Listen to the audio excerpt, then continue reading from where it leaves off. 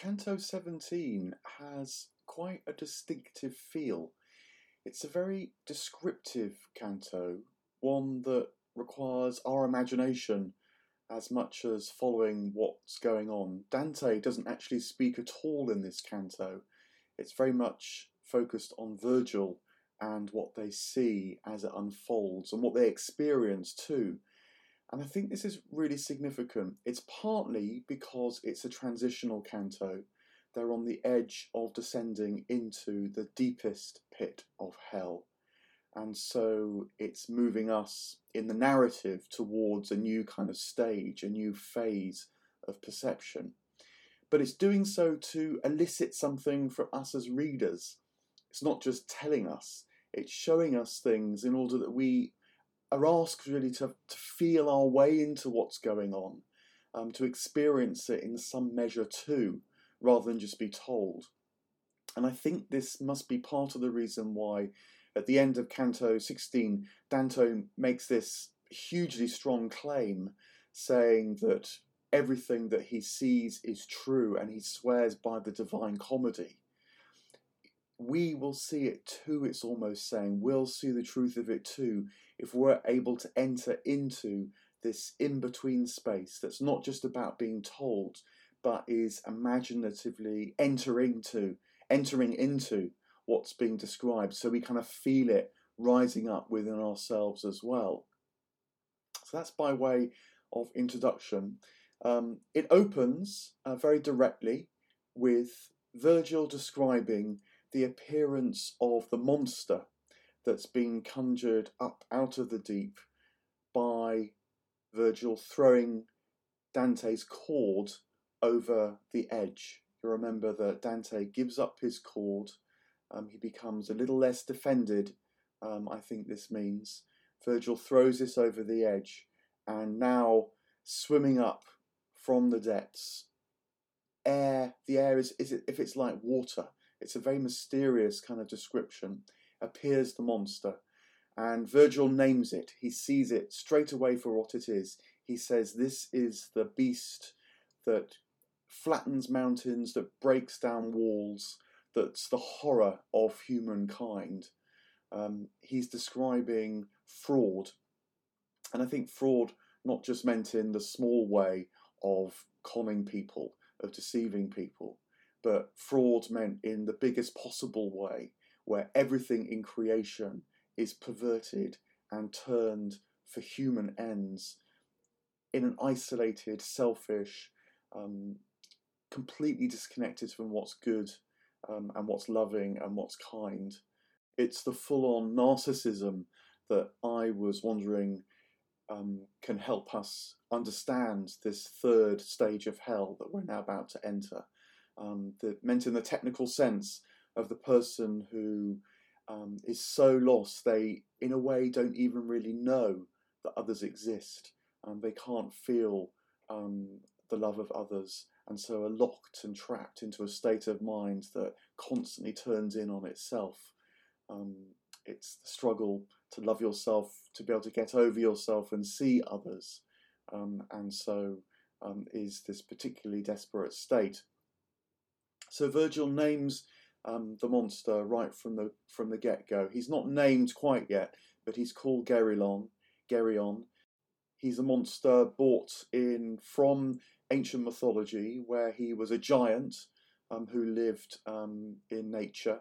And now Dante uses that sort of starting point to reimagine, to re-see Geryon now. And what we're shown in the canto is a creature made up of three parts. We're told that his head is like a charming human face, looks completely benign. And then we look a bit further along his body, and we see that it's painted in rather alluring, beautiful colours. We're told it's like arabesques and fine designs, that Ariadne never wove a more beautiful textile. But this is an unsettling description because, of course, Ariadne was cursed by the gods because she shared in this hubris, which we've already seen in the previous cantos, of someone who got seduced by their own capacity to make beautiful things, and so felt they could outshine the gods, became disconnected from the gods. So Gerion's back is this seductive part of himself, and sure enough, it leads to the sting in his tail, quite literally, which is described as like a scorpion sort of flipping around, waiting to poison you. And this is a very powerful allegory of what fraud is like, that it begins with a kind of seduction, promises the earth, but actually has this terrible sting in its tail. But before we continue with what's going to happen between Dante and Virgil and Geryon, there's a pause, because Dante notices that there's another group of souls right on the edge of this seventh round before the final plunge. And Virgil says to him, "Go and see who they are to complete your knowledge of this part of hell." We might say to fulfill his initiation, that has enabled him not just to see, you might say, objective states of mind, but through this direct knowledge, which the journey through hell, the descent, actually allows, to know how these states of mind do and don't relate to his own inner state, so that he's able to navigate his way through hell, but unlike all the souls he finds there, not get stuck, not get lost. So it's a pregnant phrase Virgil uses when he says to complete. It's to bring to completion, to, you might say, finish the lesson, in this sense of direct awareness, direct wisdom of all that he's encountered in hell. And so he steps out. Interestingly, we're told at this point that they've made a right turn again. They're not following the divine path through hell, you might say, which is following the leftward track. But this time they only take 10 steps. It's really striking when you get these little details. It's part of the realism of the Inferno. But also it's telling us that unlike the deviation which they made before, where they moved right for the whole canto, when they were in the circle of the so-called heretics, those who had followed their path so much so that they become disconnected from God, they only have to take a sort of small detour this time. It's got to be their detour so that they can encounter something inside themselves. But they're much more aligned with God, you might say now. I think this is one of these details that gives us a sense of how the descent is enabling them to change. So they make this small detour, and then Dante goes off to look at these souls who are right on the edge. He doesn't say anything. It's also striking that he goes off on his own, apart from Virgil. All these details are starting to conjure up for us the memory of Dis. Do you remember that was the last time that Virgil left Dante on his own, when Virgil went to encounter the demons that were packing the walls and the gates and the parapets of Dis? Dante was left on his own, terrified. Well, this time Dante is able to move on his own towards these other souls. He's got more of a sense of himself, more awareness, more wisdom, enough to do so. And he says that he doesn't recognise any of these souls. They're so disfigured by whatever their state of mind is, that they're not recognisable at all. They're described as sitting on the ground. Dante does know that each of them is wearing a great pouch full of money, a purse, and each has a heraldic emblem upon it. A white goose on a blue background, other animals on coloured backgrounds. And the souls are sitting static, staring at their purses. And this shows us what the final sin of this round is. If someone like Bruno Latini's problem had been that his fame and his success in his art had ultimately disconnected him from God, and then we'd seen how Rustatucci and the other fellows, the other noble fellows that Dante had just encountered, their kind of obsession with their own fame had disconnected from them from God.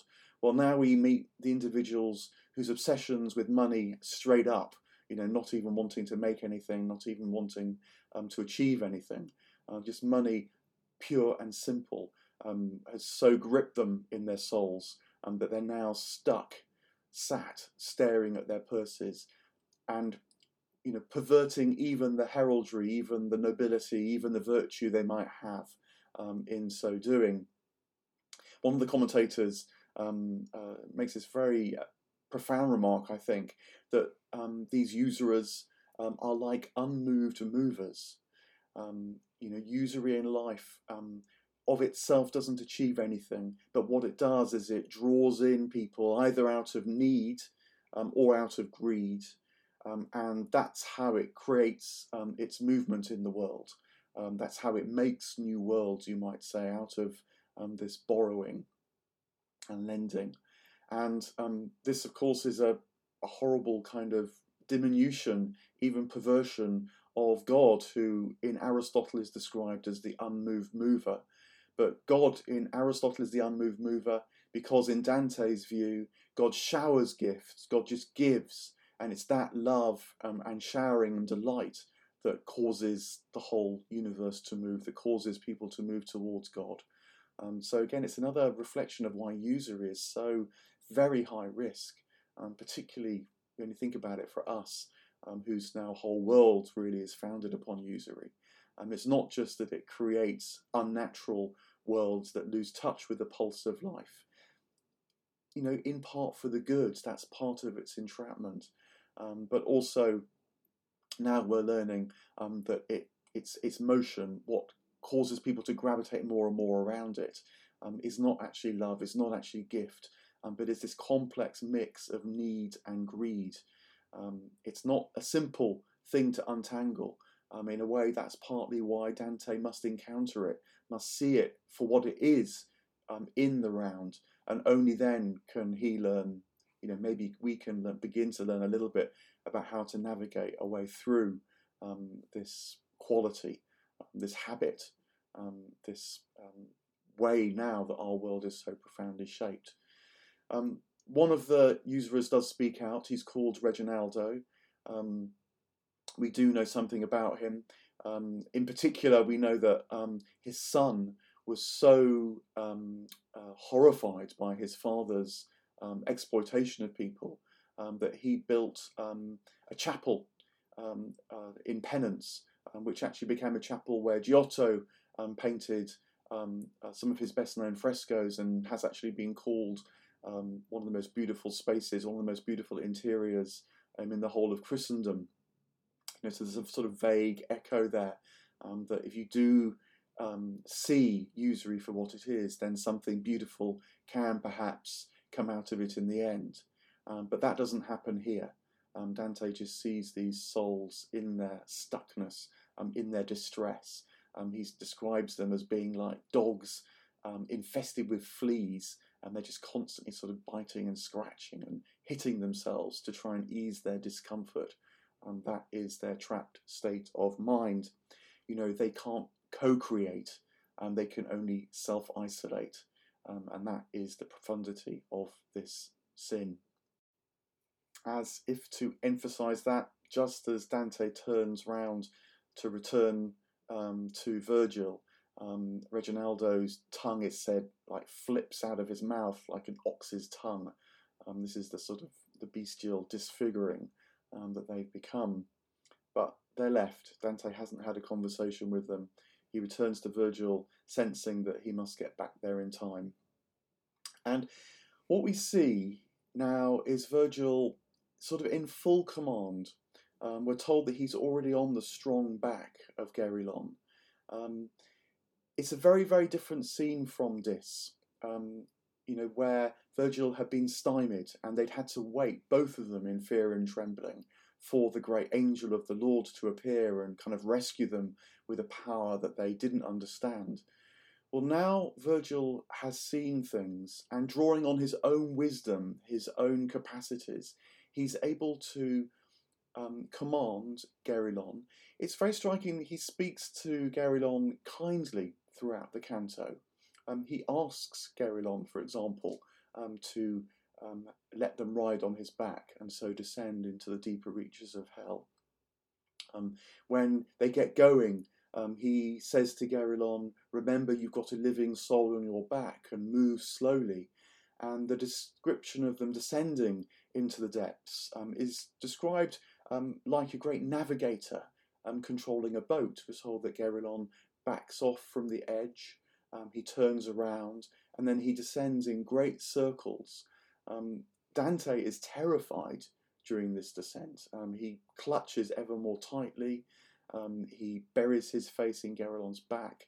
When he does venture to look down, he just sees the walls of hell closing in. He hears screams. He sees flames.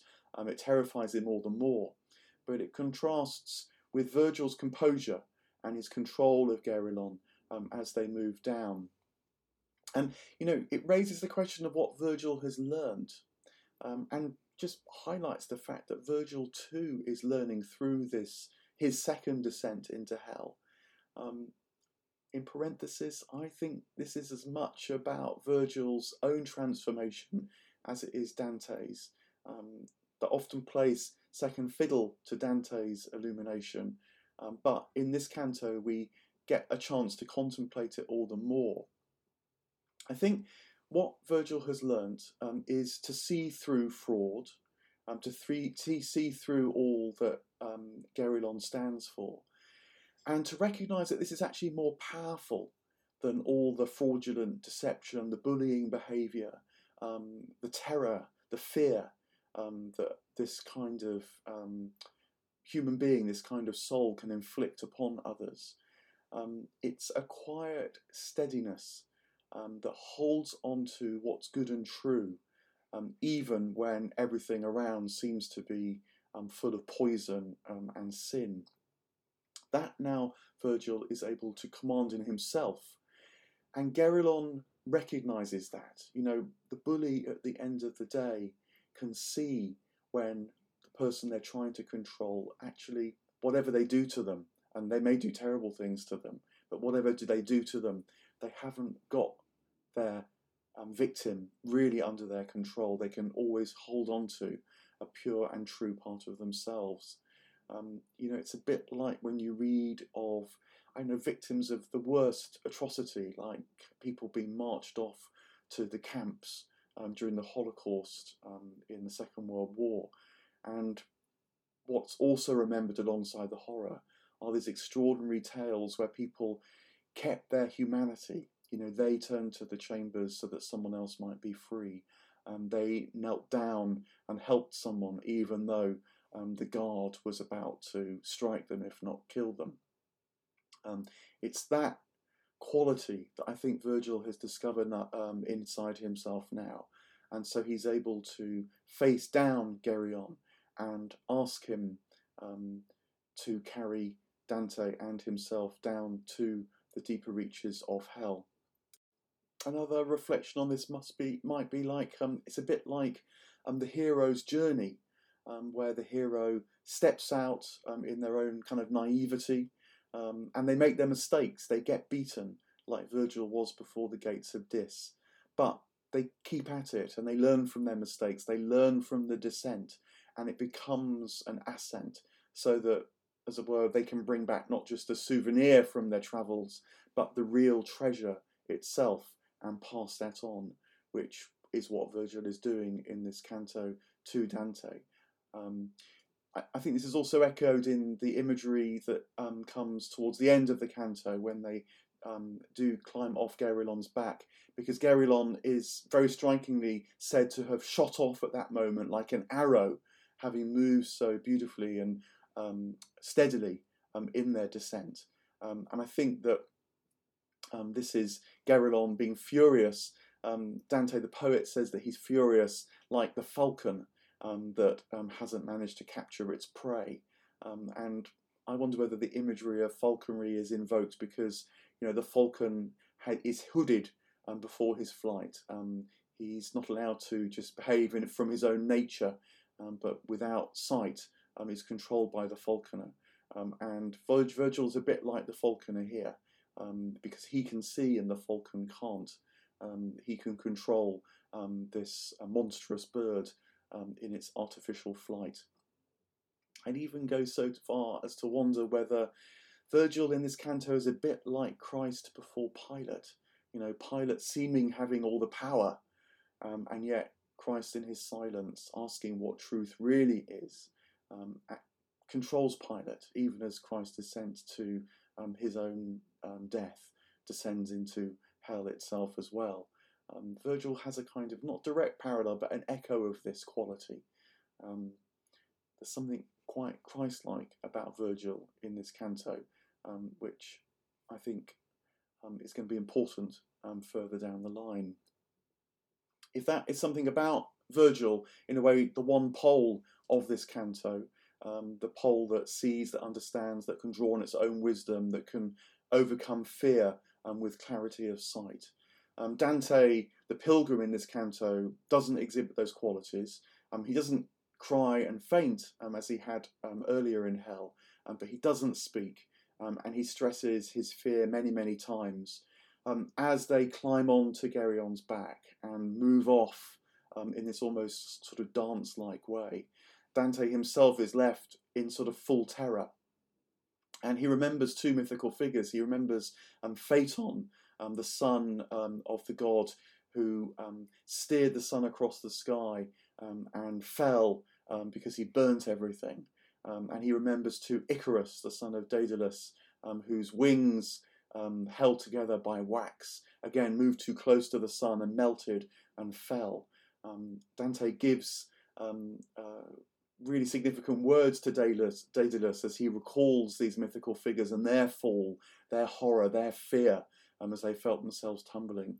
And when he says, Daedalus called out to his son, "Your path is wrong." Now, it's really significant because Dante, the pilgrim at this moment, is not sure whether their path is right or wrong. But in a way, what comes to his mind, what comes to his imagination, these stories about the old mythical figures that ascended too quickly, might give him some comfort, because of course he's not ascending too quickly. He's actually descending rather carefully. And so he is actually following the right path, encountering things within himself in order that he too might be able to see, as Virgil seems to be able to see so clearly. But in his horror of the descent, he doesn't remember that right now. But I think that's what Dante, the poet, is indicating to us. Again, the descent is actually, strangely, the right path when it grows and awakens something inside you. They reach the bottom of their descent, where right by the jagged cliffs, Geryon lets them off his back and then shoots off like an arrow. And it leaves you kind of wondering right at the end what this canto has really been about. Again, I think it's about a contrast between, on the one hand, Virgil's clarity, Virgil's wisdom that he's now gained, having made his mistakes before the walls of Dis, and Dante's still learning that. He's been able to step out a little bit, take these 10 steps. He's learned a lot from the older rounds of hell, but now as they enter the 8th round, he's got a whole new set of insights to learn, new souls to see, new states of minds to conjure with and reflect upon in himself. And with its invitation ourselves to imagine the truth of this canto, with its descriptions that leave a lot of questions at one level, but a lot of space for discovery for us as readers, I think we're sort of invited to move in between Virgil and Dante in some way, to wonder what's going on, to reflect on our own fear, maybe given the prevalence of usury even in our own world, and how we try to find a way between this mix of good and ill, so that we become co-creators with the divine, not lost from the divine, as clearly can so easily happen. And so this canto is not just a transitional canto in terms of the journey, but might be one that impacts upon us, that becomes a kind of transitional canto for us, readying us as readers for even worse terrors and horrors that are now about to unfold before us.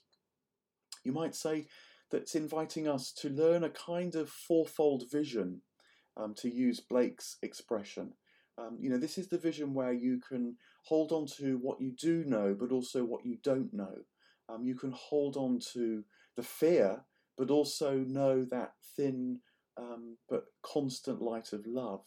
You can see the outer form of things, much like Gerylon the monster, with his strange threefold shape, but also see the inner truth of that, and so speak and command and find the way as Virgil has done, holding on to the kind of inner wisdom and not just being overwhelmed by the outer sight. That's this kind of multi-dimensional sight, which I think this canto is powerfully pointing towards. That said, we must stay with Dante the Pilgrim and remember that he felt fear in this canto. The edginess was stressed a lot in this canto. The outer edginess of Gerylon the monster clutching with his paws to the edge of the cliff while his tail floated in free space. The edginess of this final group of usurers who are right on the cliff face before the final plunge into hell. And stay with that inner transitional state then as well, knowing something a bit more now, but being prepared to stay undefended and open to what might come further as Dante and Virgil leave Gerylon the monster, who shoots off. They're in a terrible place again, where there's edgy cliffs, where there's flame, and where there's more souls screaming out in distress.